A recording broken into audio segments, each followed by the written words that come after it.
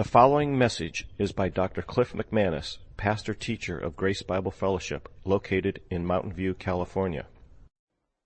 So the rest of us will go over our sermon of the day. We're going to be in 1 Corinthians 7 primarily, and then we're going to look at several other passages throughout Scripture that complement the truth that Paul is talking about in 1 Corinthians chapter 7. For those of you who haven't been with us, or maybe you're just visiting so you know, we are going through 1 Corinthians together. We started at chapter 1, verse 1, and we're going to go all the way through to the end of the book, because that's how Paul wrote it to the church at Corinth 2,000 years ago. That's how he wanted it to be studied and read and proclaimed to the local church, and so that's what we're doing. We're reading it in context, and we're going section at a time. We are now in chapter 7. We started chapter 7, verse 1 last week, and we're going to stay there today and finish that. Next week we'll be in chapter 7, verses 2 through 7, and then we'll just keep plugging along about a paragraph at a time through chapter 7. We're in a section of Corinthians where Paul is addressing purity or moral purity, and here sexual purity of Christians. Earlier in the book, chapters 1 through 4 was about unity of believers and resisting division in the church and among Christian relationships. And here it's the purity of the church in terms of its moral purity, chapters 5 till about chapter 8. And then at the end of the book, he gets into more theological issues and related practical matters. So that's just to give you kind of a big context here on moral purity. Let me read 1 Corinthians chapter 7, verses 1 through 7, so that we have this verse 1 in context, as it should all stay together. So Paul says, starting at verse 1, "Now concerning the things about which you wrote, it is good for a man not to touch a woman. But because of immoralities, let each man have his own wife, and let each woman have her own husband. Let the husband fulfill his duty to his wife, and likewise also the wife to her husband. The wife does not have authority over her own body, but the husband does. And likewise also the husband does not have authority over his own body, but the wife does. Stop depriving one another, except by agreement, for a time that you may devote yourselves to prayer and come together again, lest Satan tempt you because of your lack of self-control. But this I say by way of concession, not of command. Yet I wish that all men or people, believers really, were even as I myself am. However, each person has his own gift from God, one in this manner and another in that." Last week we talked about, even though Paul doesn't use the word sex, that's what this section is about, and it's physical intimacy between a husband and a wife. And in context, he's talking about physical intimacy between a Christian husband and a Christian wife. There are other scenarios he's going to deal with after this where you have maybe a Christian husband and an unsaved wife and how they relate to one another. But here it's a Christian husband and a Christian wife and how they should relate to one another in terms of their physical intimacy with one another. So that is the context, and we introduced verse 1 last week, and we covered point 1 in the outline. I had just 3 big points there. Number 1 was the correct translation of verse 1 in chapter 7, which was actually a big deal. And I pointed out if you had an NIV from 1984 or before, probably had the wrong translation of verse 1, where it said, "Now concerning the things about which you wrote, it is good for a man not to marry." That is wrong. That's a horrible translation. And like I said, in 2011, the NIV finally fixed that and corrected it. That literally it says, it's good for a man not to touch a woman,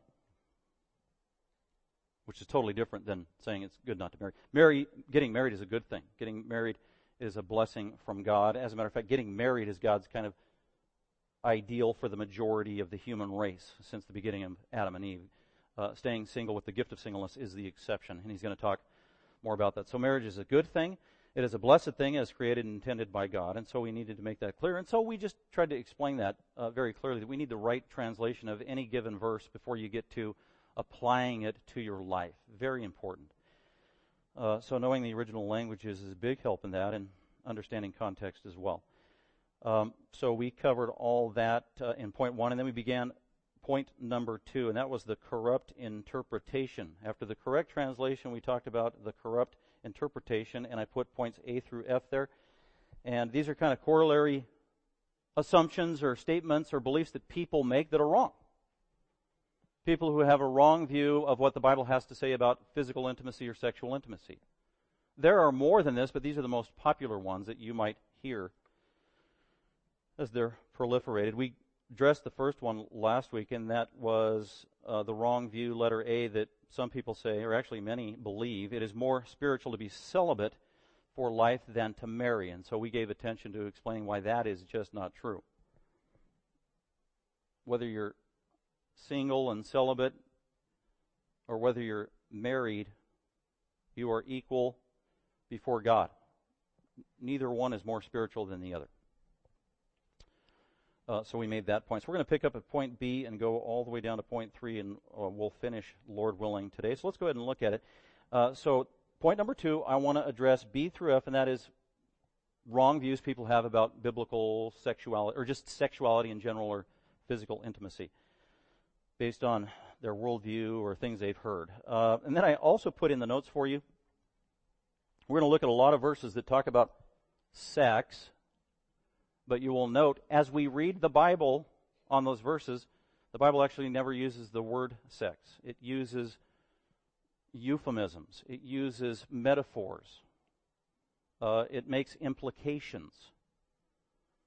It is always guarding this gift of God, sexuality, in sanctified language, because it is sacred.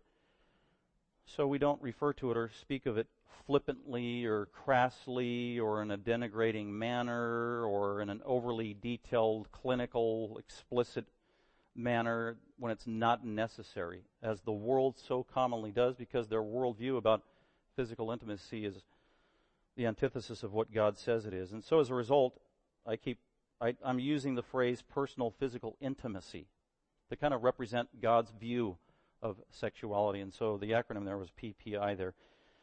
So let's go on to, with that in mind, let's go on to point B through F on wrong views of personal physical intimacy. B, many would say that, and this is kind of in the religious community, that personal physical intimacy is only for procreation. Only for procreation. This is not a biblical view. There are many reasons why a man and a wife should have personal physical intimacy with one another. Those are all delineated in Scripture. We're actually going to look at those in point number 3. Suffice it to say that even early on in the church, as early as the 2nd century A.D., some legitimate bishops, elders, pastors, Bible teachers had distorted, wrong views of physical intimacy. And then they actually started teaching those wrong views, and it actually infiltrated the church because they were influential men. And much of that wrong teaching has actually stayed inside the church, either as a remnant or as a main foothold for 2,000 years. And we see the evidences of it today in certain pockets of the church worldwide, of having a wrong, very narrow view of physical intimacy, even within the context of marriage. And that is, the only time husband and wife should get together is if they intend to produce a child, and that's it. They should not have physical intimacy for any other reason. I mean, literally, I could quote some of the early church fathers who said it should not even be enjoyed. And if you're enjoying physical intimacy with your spouse, that is fleshly, it is sinful, and you need to refrain from doing it. And if you actually enjoyed it, then you need to repent. I am not kidding. This is what they believe, and this view is still held by some today who are even writing books about it, some of which I've come across. So that's wrong. That is corrupt.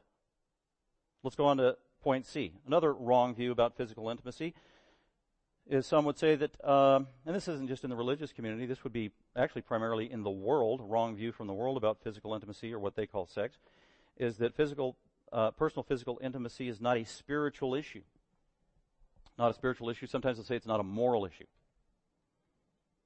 This would be the view of, like, Hugh Hefner, who is sexually immoral and has made a business of doing that and has been doing it for decades and has really polluted our community, if not the world, with his wrong views of sexuality, and has gone on record for 5 decades saying that human beings are nothing more than animals as a result of millions of years of evolution, and as a result, that's how we should view sexuality, just as animals do.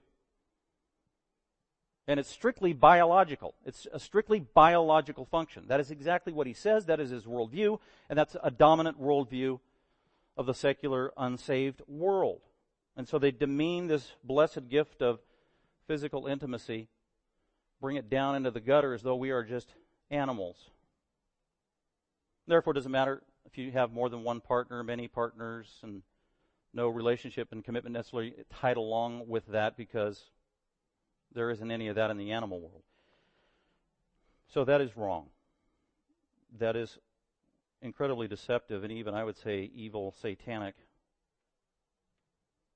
Point D, another wrong view about physical intimacy. Some would say that God and the Bible have a negative view of sex, or a negative view of personal physical intimacy. That's a false caricature that we hear frequently from the world, from critics of the Bible and critics of Christianity.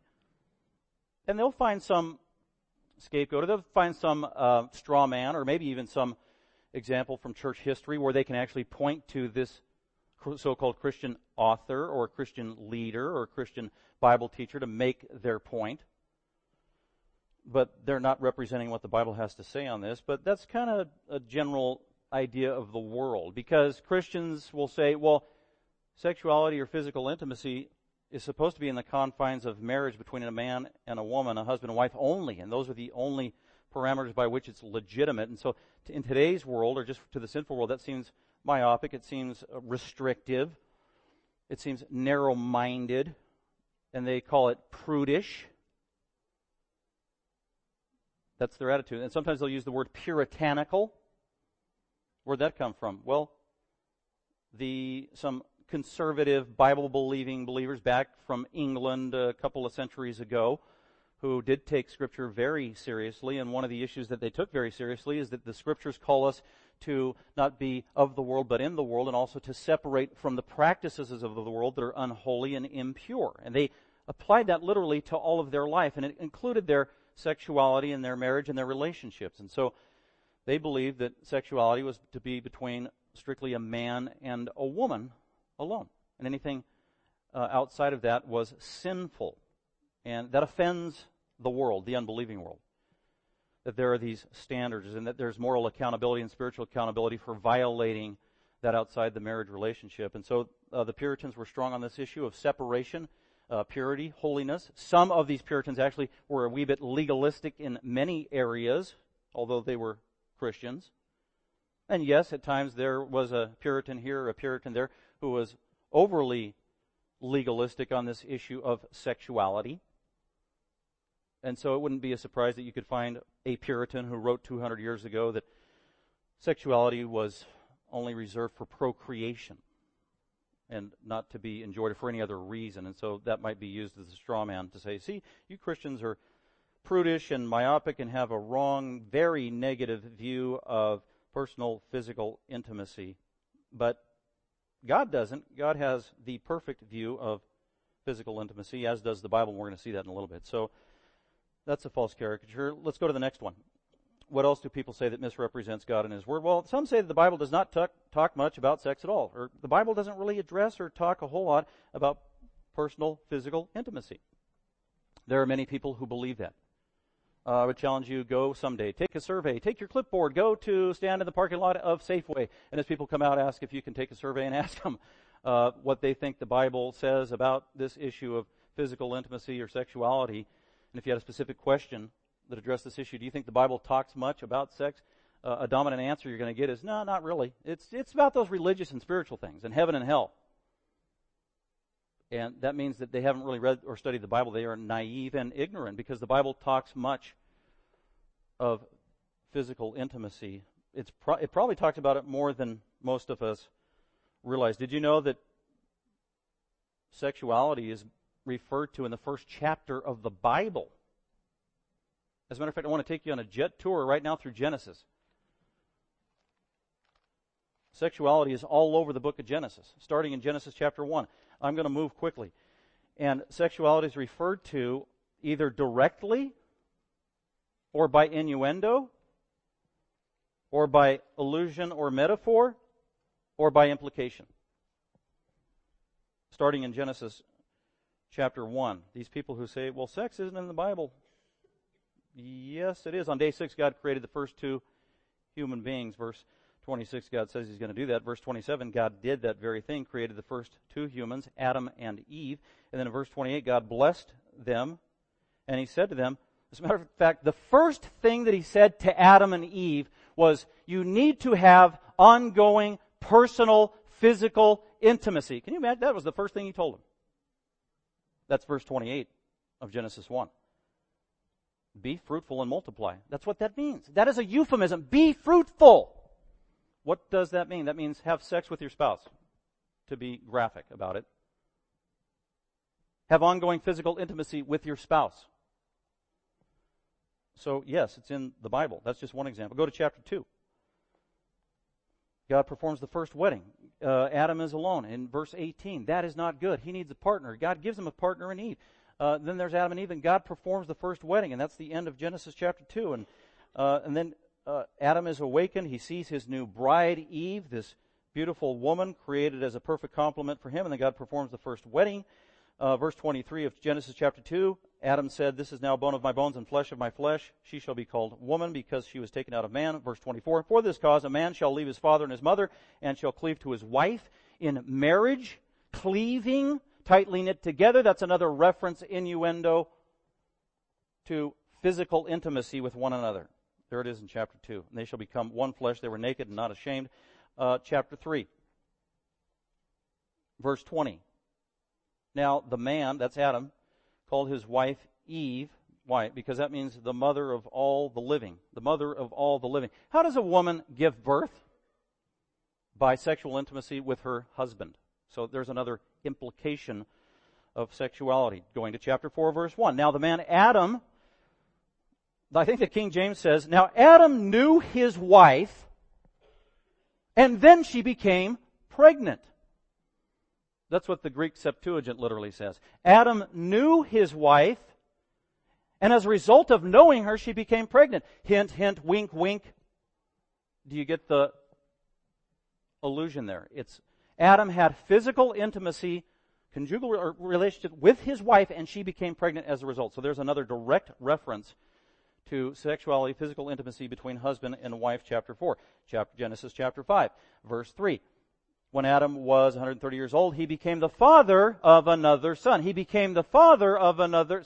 Okay, read between the lines.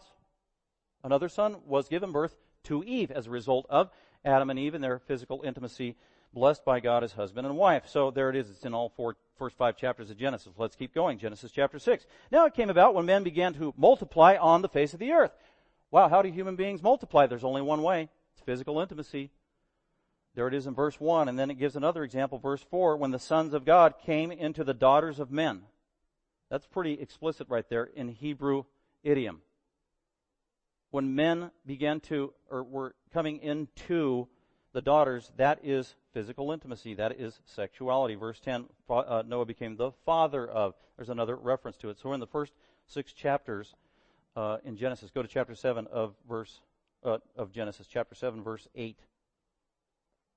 There's a reference to sexuality between animals in verse 8 and 9, that they would reproduce themselves. That's between animals. Chapter 8, there's a reference in verse 17 where God says to Noah, his family, he had 3 sons, their wives, when you get off the ark, you need to be fruitful and multiply and fill the earth. There's another direct reference to physical intimacy between husband and wife. Chapter 10, verse 1. And the sons were born to Noah afterwards as a result of physical intimacy with their wife. Chapter 11, we go on and on. Chapter 12, it's more explicit, promise to Abraham and his wife Sarah. And so you just see it all throughout the book of Genesis. Oh, and one of my favorites in Genesis, turn to,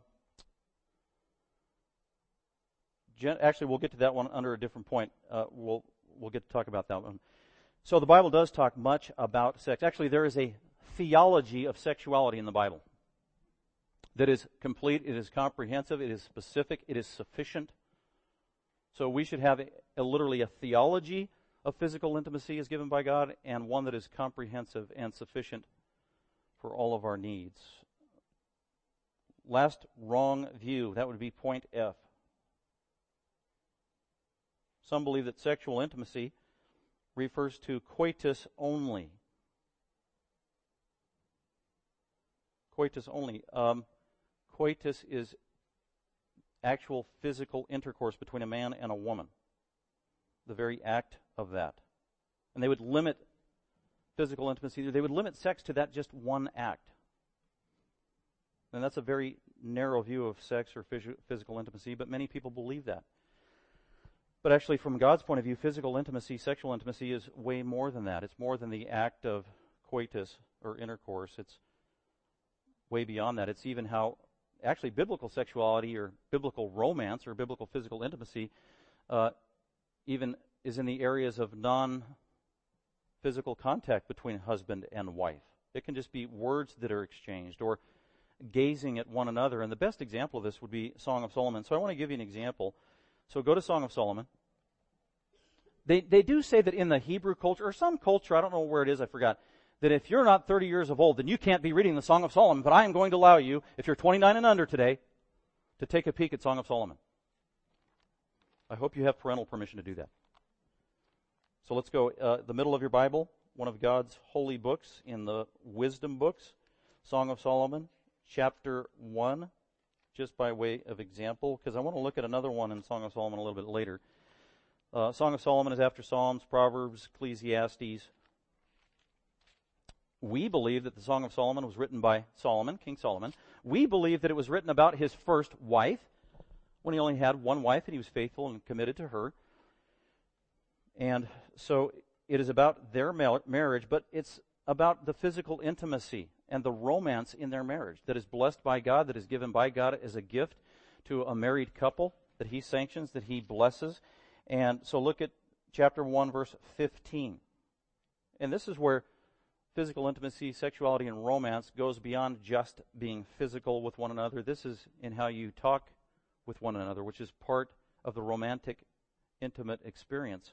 And they model that for us in verse 15. How beautiful you are, my darling. How beautiful you are, my darling. How beautiful you are. And they're saying this as husband and wife, or those who are to be one. How beautiful are your eyes are like doves. That is a compliment, by the way. Your eyes are like doves. How handsome you are, my beloved, and so pleasant. Indeed, our couch is luxuriant. The beams of our houses are cedars, our rafters, cypresses. So here's this. It begins with this verbal exchange of romance and building up the physical intimacy that would culminate physically later. And it's all throughout the book. Chapter 4, verse 1. How beautiful you are, my darling. Chapter 4, verse 1. So here, Solomon is looking at his young, beautiful bride, and he actually is romantically wooing her and blessing her and encouraging her in a romantic, intimate moment as husband and wife. And he begins to compliment her from head to toe, literally, about how beautiful she is to him as his rightful wife. And he says, how beautiful you are, my darling. How beautiful you are. Your eyes are like doves behind your veil. So he starts up at the head and the face. Everything about her is just beautiful to Solomon. He's biased. He's prejudiced towards his young wife about how beautiful she is. Your hair is like a flock of goats. Isn't that romantic? Your hair is like a flock of goats. That'll win your wife over every time. Don't call your wife a goat. You're supposed to say her hair flows like, well, anyway. They have descended from Mount Gilead. So she's got this long, flowing, beautiful hair, is the idea. The eyes, the hair. So he's still looking at her head. Verse 2, your teeth are like a flock of newly shorn ewes. So he's looking at her beautiful teeth. This is before braces. They are white. By the way, we know from the context that she is a dark-skinned woman from being out in the sun, and just by virtue of the fact that she's Middle Eastern. So she's a dark-skinned woman. And so contrasted with her teeth, they're just beautiful white teeth. Your teeth are like a flock of newly shorn ewes which have come up from the washing, all of which bear twins, and not one among them has lost her young. She doesn't have any missing teeth yet. That's appealing, right? This guy is a practical guy. Still looking at her face and her mouth. Verse 3, your lips are like scarlet thread. appetizing to him, and your mouth is lovely. Your temples, now he's looking at the side here of her face here, your temples are like a slice of pomegranate behind your veil. Verse 4, and then he starts to go down to her beautiful neck. Your neck is like the Tower of David, built with rows of stones on which are hung 1,000 shields, all the round shields of the mighty men. And verse 5, and we'll pick that up later. And he goes on to describe the rest of her body. And like Paul said in Corinthians, the wife belongs to the husband. The husband belongs to the wife. But the point is that there's an entire experience with multi-dimensions that is involved in the romantic and physically intimate process. So keep that in mind. We can't have a narrow-minded, superficial, crass view of sexuality like the world would have us. So that's the corrupt interpretation. Those are views we need to remove from our worldview. If at all we have ever struggled with those or even think those, we need to be reprogrammed in this area of divine sexuality. So let's go on to point number 3. The Creator's declaration, the divine purpose of sex. So I referred to this a little earlier, A through E. Here's 5 main reasons that God gave sexuality and physical intimacy to husbands and wives. These are in Scripture. There are actually more than these. These are the main ones, though. So let's take note of that. Let's go to our Scriptures, and we'll peruse some of these texts. But let's look at these main points of why God gave sex to the human race. First reason that God gave physical intimacy was point A is for procreation. Procreation, I just read it, Genesis chapter 1, verse 28. First thing God said is be fruitful and multiply. Be physically intimate with one another, and as a result, with the blessing of God, the wife will become pregnant. They will have children. That is God's design. Multiply. Have as many children as you can or as God would allow you to have or that He would bless you to have. Being pregnant and having children is a wonderful thing. It is a blessed thing. This is the Christian worldview. This is the Christian ethic. Children are not a ball and chain. Children are not dangerous to the world. This is the worldview of the world, by the way. In the 1960s, there was a popular book that was written. It was called The Population Bomb. It's actually by a professor up at Stanford.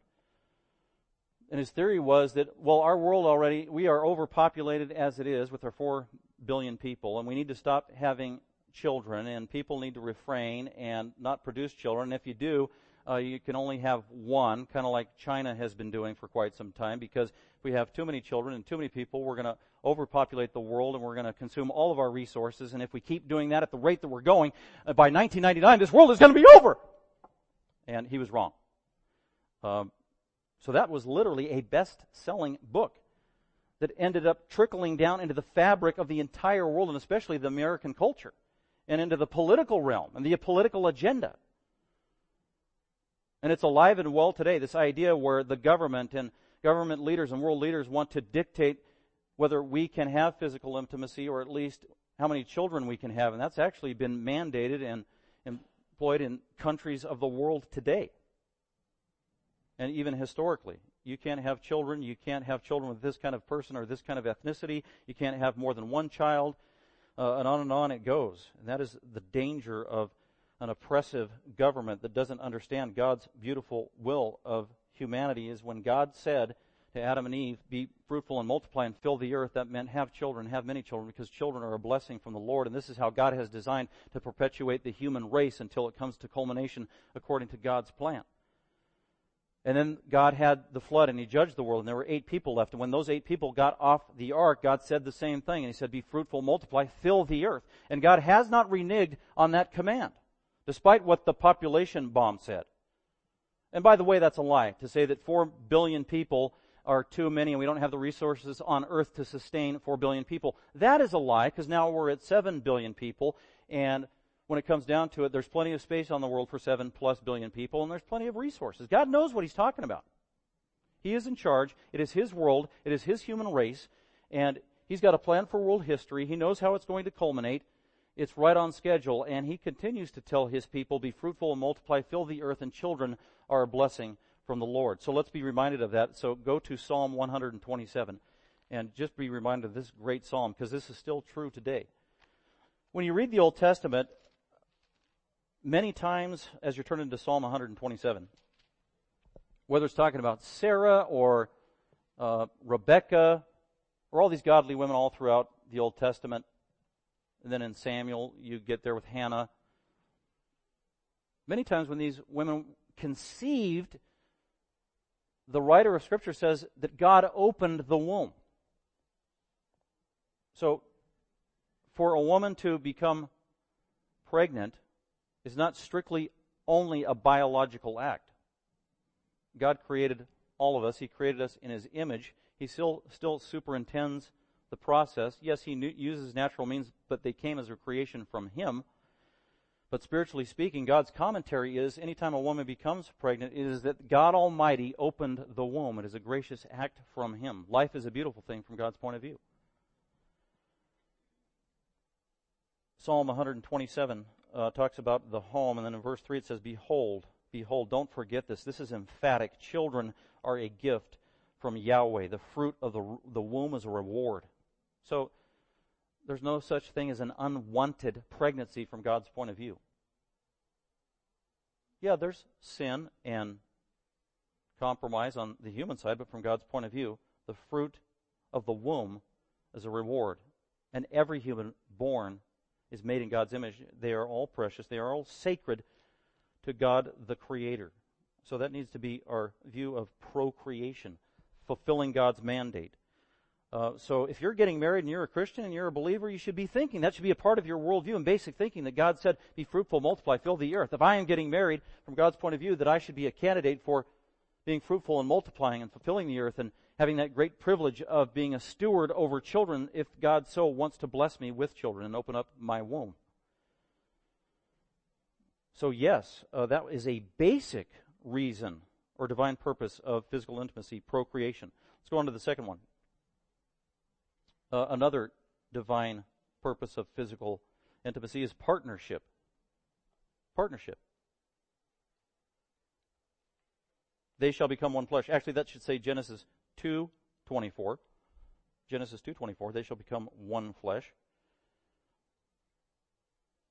Before, I mentioned this last week, before sin entered the world, before Adam and Eve were sinful, when God created Adam, the first man, Genesis 2:18, God immediately declared, after creating Adam, it is not good for the man to be alone.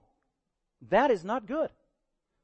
Adam needs a complement. He needs a wife. That will be good. No, that is very good, according to Genesis 1:31, from God's point of view. And the fact that God said Adam will not be sufficient without his partner. It is not good that Adam is alone. Therefore, God created the perfect complement to bless Adam.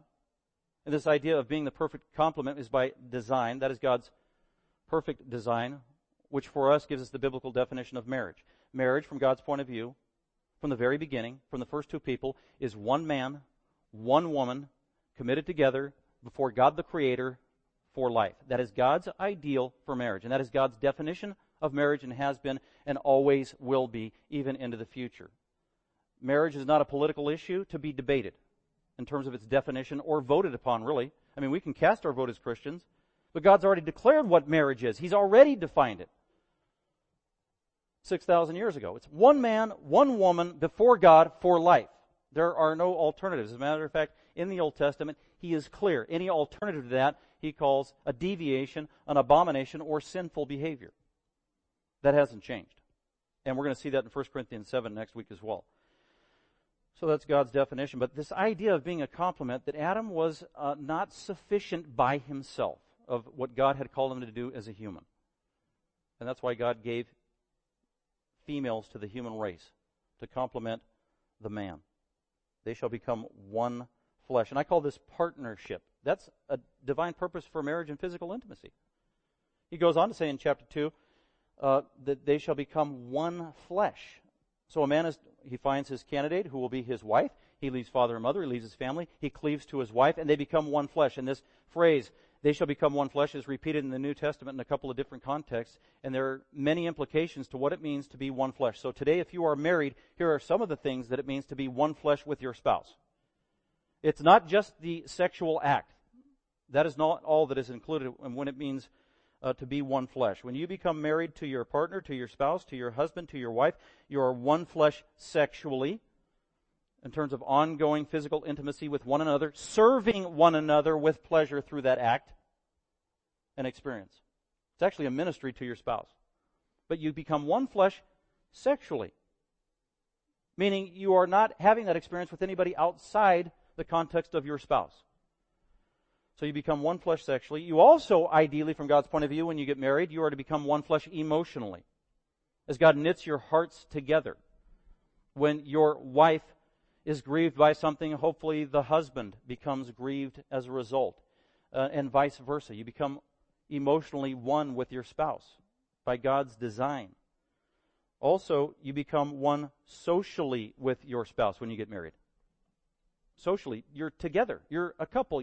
But you're an item. You are one. Oh, there's that couple. So many couples, they model this. They are together. They're together serving in ministry. They're together as they go socially and interact and things that they do together and spending time together. And they're a social entity together, and that is by God's design. That's, I think of Aquila and Priscilla. You look in the book of Acts, it's Aquila and Priscilla, Aquila and Priscilla, they are inseparable. And that is God's design. That's a beautiful thing. That is God's intention. If you're married and your spouse doesn't want to be around you and you are separated and you're not socially together anytime, that's not normal. That's not ideal. That is not God's design. You're married, but never the twain shall meet, living their independent lives together. There's something wrong with that scenario, undermining God's ideal. How else are husband and wife one flesh? They are one flesh legally. I mean, that's true even in the unsaved world. Here in America, at least in California, if you get married, you have to be married legally. There has to be an ordained, sanctioned authority to recognize the marriage as legitimate. Whether it is the church, whether it's the local courthouse, but it is a legal matter and a legal issue. And rightfully so. Marriage is a legal action. When we fill out our taxes, we fill out a joint return. My wife and I are considered one legally from the government's point of view. That's totally legitimate because that's what it means to be one flesh. To be one flesh, ideally, is for Christians. For you, if you're a believer, you need to be marrying a fellow believer. And the two of you are one flesh together spiritually. You are like-minded in your faith and like-minded in your religious experience and like-minded in your ministry together and the church you go to and where you worship together. That is God's ideal. But because this world is fallen and because we are sinful, the ideal has exceptions or bumps in the road along the way, and so God has a solution for that as well. There are people, very common, where you have a mixed marriage where one is a Christian and one is not a Christian. And that scenario kind of messes everything up in terms of God's ideal of being one flesh. That complicates issues, makes life difficult.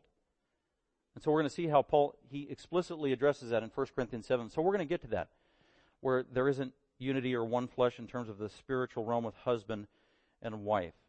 And then finally, husband and wife are one flesh biologically or physically, meaning when they come together and have physical intimacy and the wife becomes pregnant and they give birth to a child, that child literally is the one flesh of mom and dad together. And so the byproduct of a marriage relationship of physical intimacy between husband and wife is seen most tangibly and concretely in your offspring and in your children. And that's why many times if you have children between husband and wife, then husband and wife can look at their children and say, oh, I can see myself in that child. Whether it's physical features, look at how cute he is. He looks just like daddy. Maybe you've had those kind of arguments with your spouse or whatever.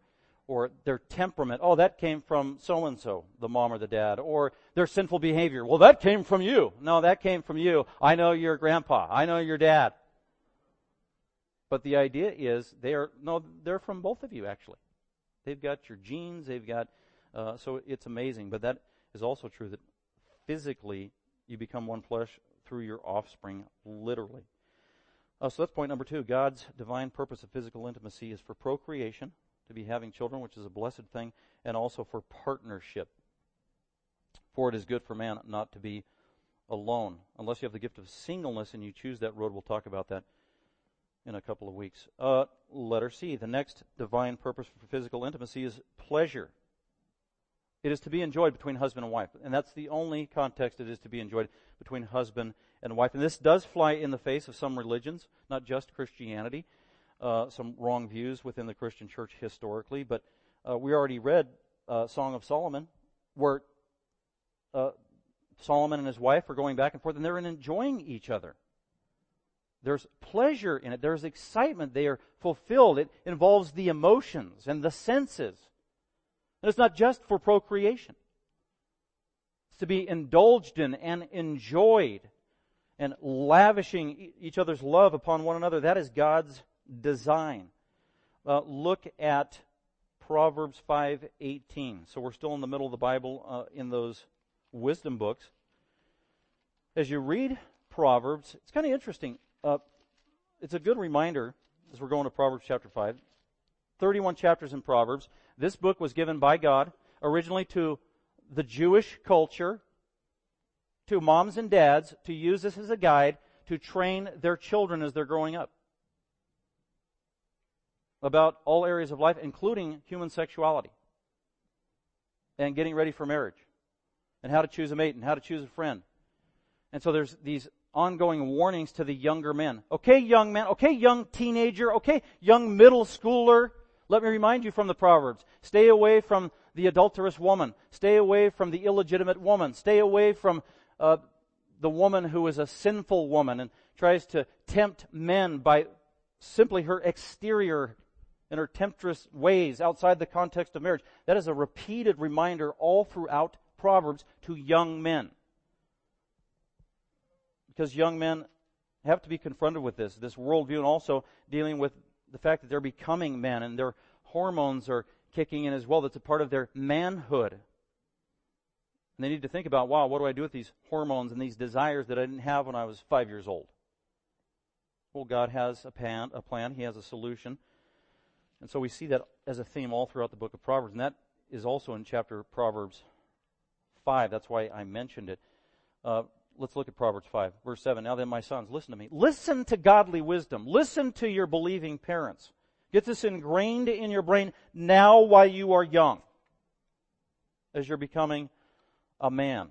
Don't depart from the words of my mouth. Don't forget this advice. What's the advice? Keep your way far from her. Who? The woman you shouldn't be messing around with or even looking at. What practical advice. Boy, do we need that today, don't we? I mean, we had a problem with pornography in the 60s and 70s. But now with the electronic age, I mean, it's just over the top. It is everywhere. So we need this advice for young men more than ever in the history of the world. Keep your way far from her. So now it's not just staying away from a physical woman. It's an illegitimate woman you see everywhere in the culture. On your computer, even in the advertisements, on your television, between commercials between an NBA basketball game or sports. In your public high school, plastered all over the walls, your secular university campus. It's everywhere. In the conversation of people that you might work with. And here's the warning. Keep your way far from her, the illegitimate woman. A distorted view of sexuality and personal intimacy. Verse 9. Don't fall for it. Don't fall for the illegitimate tempting of an illegitimate woman who is not your wife, lest you give your sexual vigor to others that aren't your spouse, and your years to the cruel one, lest strangers be filled with your strength, and your hard-earned goods go to the house of an alien. Immorality can destroy your life in every area, including financially. Verse 11, and there will be consequences, natural consequences. You will groan as a result of compromising in this area. You'll be consumed, says verse 11. So that's the thing to avoid. That's the wrong thing. Don't go down that path. And then God gives the proper solution. Here's the biblical plan and the blessed one from God, and that's verse 15. Okay, young men, if you have a desire to get married and you're thinking about women, that desire came from God. It can be distorted and skewed from your own personal sin, but the desire is a good thing and it came from God. So if you are, say, a sophomore in high school, or whenever that kicks in, and you say you're a believer and you're a Christian, then this is for you. Verse 15. Drink water from your own cistern. Drink water from your own water fountain. Be satisfied from only that which rightfully belongs to you. What is he saying? That if you have any desire for sexual expression to be fulfilled, then it needs to be with the appropriate woman, and that is only your wife and your wife alone. Any other expression of it is illegitimate. Don't go there. That's what that means. This is metaphorical. Like I said earlier, that sexuality is referred to metaphorically. Here's a perfect example. Drink water from your own cistern. Kiss your own wife and your own wife alone. That's what it means. And fresh water from your own well. By the way, if you're kissing your wife and your wife alone and finding fulfillment with her, then that's fresh water, that's clean water, that's blessed water. If you're doing it with another woman who's not your wife, it's dirty water, it's poisonous water. 16, should your springs be dispersed abroad and go to other women? Streams of water in the streets of women who don't even belong to you, women you're not even committed to you, women you don't have a relationship before God with, women that you're not married to? Don't do that. Verse 17, let them be yours alone and not for strangers with you. Keep your desires and affections to yourself, to be reserved for your wife and your wife alone. Verse 18, and let your fountain be blessed. So this is when you get married. And then God finally provides that woman that is rightfully yours, and you are husband and wife, and you both know the Lord, and then God is blessing the physical intimacy in your marriage relationship. Here is the blessing. Verse 18, let your fountain be blessed. That's talking about your physical intimacy, your sexuality. God wants to bless the fact that you are made in His image as a sexual being. He wants it to be fulfilled. He wants it to be satisfying. He wants it to be enjoyed and pleasurable. And that's verse 18, let your fountain be blessed, and rejoice in the wife of your youth. That means the woman that you married when you were younger, your first wife that God gave you, the one that you have all life long. Enjoy her not just when you get married. Enjoy her not just while you were young. Enjoy her all of your days for the rest of your life, so that even when you're older and you've been married 50 years, you can still rejoice in the wife of your youth, the one that you married when you were younger. Rejoice. See that idea of pleasure, enjoying? And again, it's with these innuendos. It's not just rejoice in your wife, like your wife, be happy about your wife. No, it's literally physically enjoy her. He gets graphic in verse 19. As a loving hind and a graceful doe, as just a beautiful, genteel deer that's gracious and appealing. And as a loving hind and a graceful doe, let her breasts satisfy you at all times. There's the pleasure of it for the husband. Let her breasts satisfy you all the time, all of your days, continually. It's in the the present tense, meaning always and continual. This should be a regular habit for the husband and the wife, enjoying one another in every conceivable way, even physically. Their bodies belong to one another. This is by God's design. Divine purpose of sex is for pleasure. Is that a beautiful thing? I can't believe I haven't heard one guy say amen. But anyway. And rejoice in the wife of your youth. At the end of verse 19, be exhilarated always with her love. Verse 20, for why should you, my son, be exhilarated with an adulteress and pollute and mess up everything? So the divine purpose of physical intimacy is for procreation. It is for partnership. It is for pleasure. And then D is for purity. Ongoing, regular, physical, romantic intimacy between husband and wife helps preserve moral purity in your life. To preserve moral purity. Paul will talk about this further in 1 Corinthians 7. If you do not have the gift of singleness, and the gift of singleness is if you have really a divine supernatural gift or ability to be content being single the rest of your life and not having the need to get married. And you can have self-control over your desires. And you don't need to be fulfilled romantically, physically, intimately, or sexually. And you can maintain a moral and practically pure life and have total contentment doing that. That is the exception. That is very rare. And I've thought about it over the years I've been a Christian. I've come across these amazingly gifted people every once in a while. It's very rare.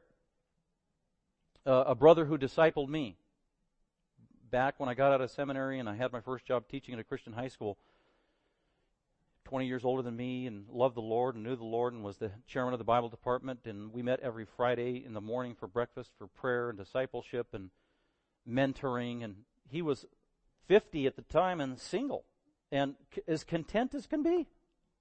Never been married, and he's pretty convinced he's never going to get married, and he was fully given to ministry and teaching the Bible, and about the happiest, most satisfied guy I've ever met in my life. And I was convinced this man has this true, rare gift of singleness. And my wife and I met an older saint, a woman, Ruth with the Truth, who was 70 years old, and she had the same giftedness and contentness and love and for the Lord and giving her life wholly for Him in ministry. Never got married. Interesting thing about her, she agreed that, yeah, I guess I'm 70. I guess I do have the gift of singleness. But she did say, growing up, she always thought she'd get married. And the years went by and decades went by, and then now she's 70. And she's like, oh, I guess I have the gift of singleness. But she was not at all discontent. She wasn't bitter at God. She didn't feel like she got left out or burned. But it was the legitimate gift that is so rare. Because generally speaking, it is not good for the man to be alone. That's God's plan for most of humanity. So, if you can live your life with absolute moral purity in this area without ever being married, then you probably have that gift. But the rest of us who don't have the gift of singleness, as you enter into the time in your life where your body changes and your desires change and your hormones kick in and you realize, wow, I want to be married and I don't have the gift of singleness, and then you need an outlet and you need to be satisfied, and that is by God's design, and it is a good thing, and it's supposed to happen in the context of marriage. And until you get married, you need help staying pure, don't you? Well, I've talked to enough people, men and women, that didn't have the gift of singleness, weren't married, and they're just burning in their passions until they get married. And that's the word Paul uses in 1 Corinthians 7. They're burning, and I can't have self-control, and I need to get married. And that's one of the reasons why it's not good for a man to be alone. He needs that perfect complement. And one of the many ways that a wife can complement a man who doesn't have the gift of singleness is to fulfill him and his desires that he has in terms of his physical needs, and vice versa as well. And Paul will talk more about that. But if you don't have the gift of singleness, you are of marrying age, and you are not married, you are going to battle with purity in your life from one degree to another.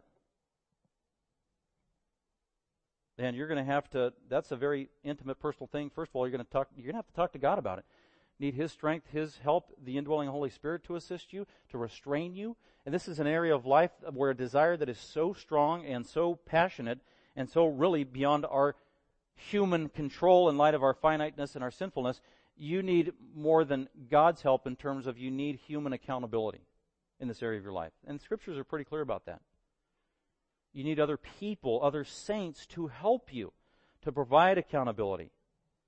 And we'll talk more about that as well starting next week. So you need God's help. You need to pray to Him. You need to ask for His provision, His protection, and also His help to provide you with the perfect spouse and soon, says Paul in 1 Corinthians 7. And in the meantime, having brothers and sisters help you and protect you and put you in an environment and whatever else. Is in the words of Jesus, if you've got to pluck out your eye. Take precautions. Make parameters. Get accountability. If you've got to cut off your hand. Do what you need to do. Take extreme measures in this area so it doesn't consume and dominate your life, because it can. It can. And having a spouse to fulfill those desires and those needs that are God-given in the context of marriage is a beautiful thing that helps bring purity in your life, satisfaction in your life. I think of even Martin Luther back in the 1500s wrote on this topic. He was a very passionate man. I mean, he was like full throttle on all of his passions. And it was also true in terms of his sexuality. And so he was thankful for the wife that God had given him. He tried to be a celibate priest for a while. He said, that didn't work. That was painful. That was impossible. Then he read Scripture and he ended up becoming born again, and then he ended up getting married, and he married a former nun who was also celibate. And then they came to experience the biblical model of marriage and being satisfied with one another. And he wrote on this very openly because he knows it was in the Bible. And one of his statements was that being physically intimate with his wife at least two times a week keeps the devil away in his life. That's what he said. And then John Piper wrote a book not too long ago on the same thing, this topic of biblical sexuality. He quotes Luther, and Piper believes the same thing. 2 to 3 times a week for me keeps the devil away.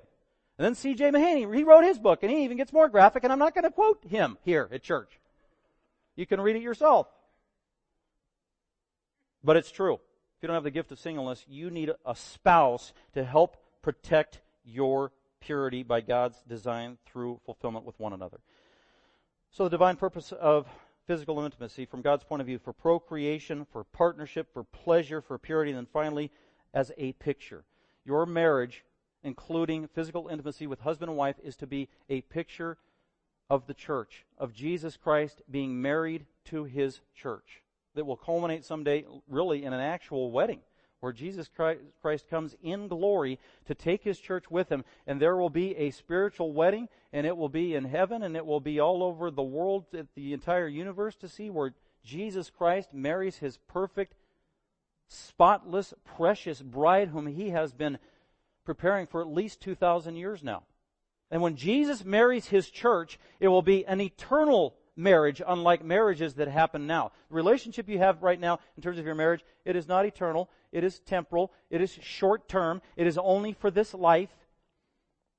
Human marriage will pass away as an institution and will be swallowed up in the perfect model of Jesus Christ being married to His church for all eternity. And Jesus will have intimacy with His church, not sexual intimacy as we know it right now.